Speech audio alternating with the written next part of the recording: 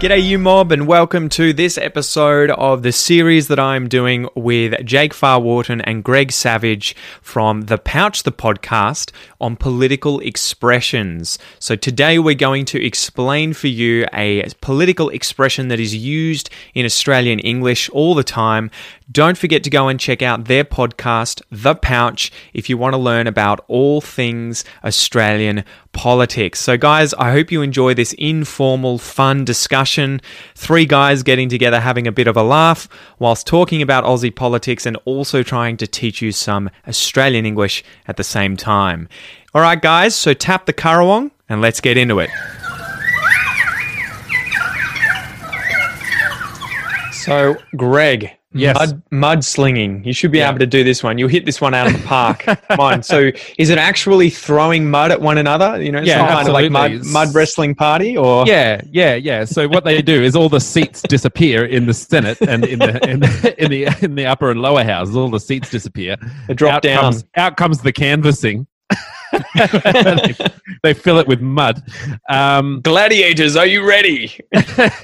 Mudslinging. Look, it's the practice of saying negative things about an opponent during a political campaign, and it's also known as dirty politics. Now, I suppose on one extreme, and just to put into perspective our sorts of mudslinging here in Australia, on the one extreme, to use America as another example, they're basically allowed to say and do say anything about their political opponents. I mean, the sort of the darkness of their political ads is just comical, to us here in Australia. Yeah. So we don't quite get as dark. It's not like we make out our opponents to be murderers or, some kind of, they're waiting in the bushes for you or something. Lock her up! Lock her up! Yeah. There's none of that sort of stuff. It's really... There has been.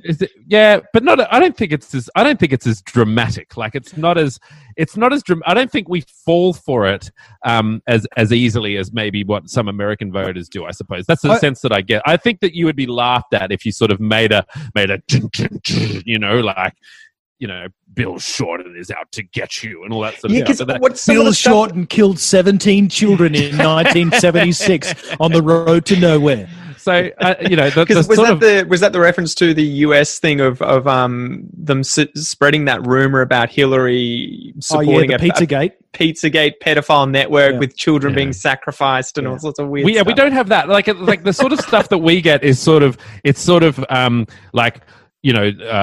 there'll be more pressure from the unions to do more about this and that. You won't have as much freedom when you want to negotiate your pay with your boss, and that's the sort of the level of we have in the recent past though. Particularly when Tony Abbott was in opposition and Julia Gillard was the Prime Minister, there was another term for mudslinging is muckraking. Is it really?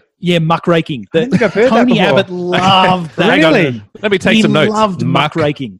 Muckraking. So you put muck on the ground and you use a rake to just spread it out. Yeah, because it spreads real well. He's a muck farmer. He is a muck. Actually, people have said that a lot about Tony Abbott. But no, that the politics, the muckraking, the mudslinging that occurred while Tony Abbott was in opposition, particularly as there were two major pieces of policy that were that Julia Gillard was targeted over, which was the mining resources rent tax, MRRT, and the carbon tax, or the carbon emissions trading scheme. That Tony Abbott had suggested before Julia Gillard came into power. Hey, look, if you can't see it, you can't tax it, bro. Is this the witch? Are you leading towards the witch situation? Look, there are situations where she was doing that, where he was doing that. There was just this sustained campaign from him against Julia Gillard specifically. But it was classic. I'm a conservative. I dislike that policy, therefore I'm going to attack the person versus the attacking of the policy. What was the situation with Abbott where he was lost for words and looked like he was about to have a stroke? Do you want to tell us about that situation? I don't actually think that he was about to have a stroke. I think that he was about to punch the reporter. You're not saying anything, Tony. Yeah, you're not saying. I was watching that a little bit earlier today. I can't remember the question that was asked by the reporter, but essentially Tony Abbott, looking straight down the barrel of the camera, essentially is looking intently, going, Shaking. nodding. Yeah. He's nodding. He's going, and the reporter's asking, "You're not saying anything, Tony." He's just. I think I've given you the answer you deserve. It says there was 28 minutes of silence. It was riveting television. 28. Just him nodding his head. They turned it into an audio Very book. agreeable, Tony. Intent nodding. That was our first episode of The Pouch, was just basically us interviewing Tony Abbott. It was just him. He's showing up on every podcast. Yep. Yes, 28 seconds of silence on Channel 7, apparently. So, yeah.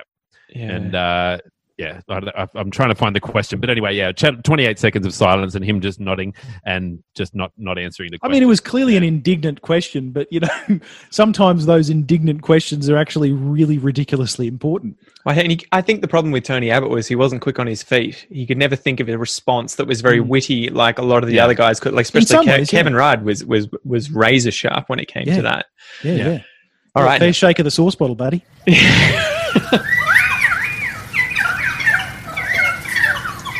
Thanks for joining me today, guys. I hope you enjoyed this episode. I hope you learnt a little something new, and I hope that you improved your listening comprehension, as I know that sometimes it's difficult to listen to three native speakers all talking over the top of each other about a certain, topic in conversation, but that's the whole point of this sort of series. It's to give you exposure to advanced English discussions, chats, everything like that, so that you can work on your listening comprehension whilst also learning about Australia, Australian politics, and some English vocab about politics. Don't forget to go and check out Jake and Greg's podcast, The Pouch. You can find this via any good podcast application for free. They publish an episode every weekend about Australian politics. Anyway, until next time, guys, I hope you have a killer week, and I'll see you soon.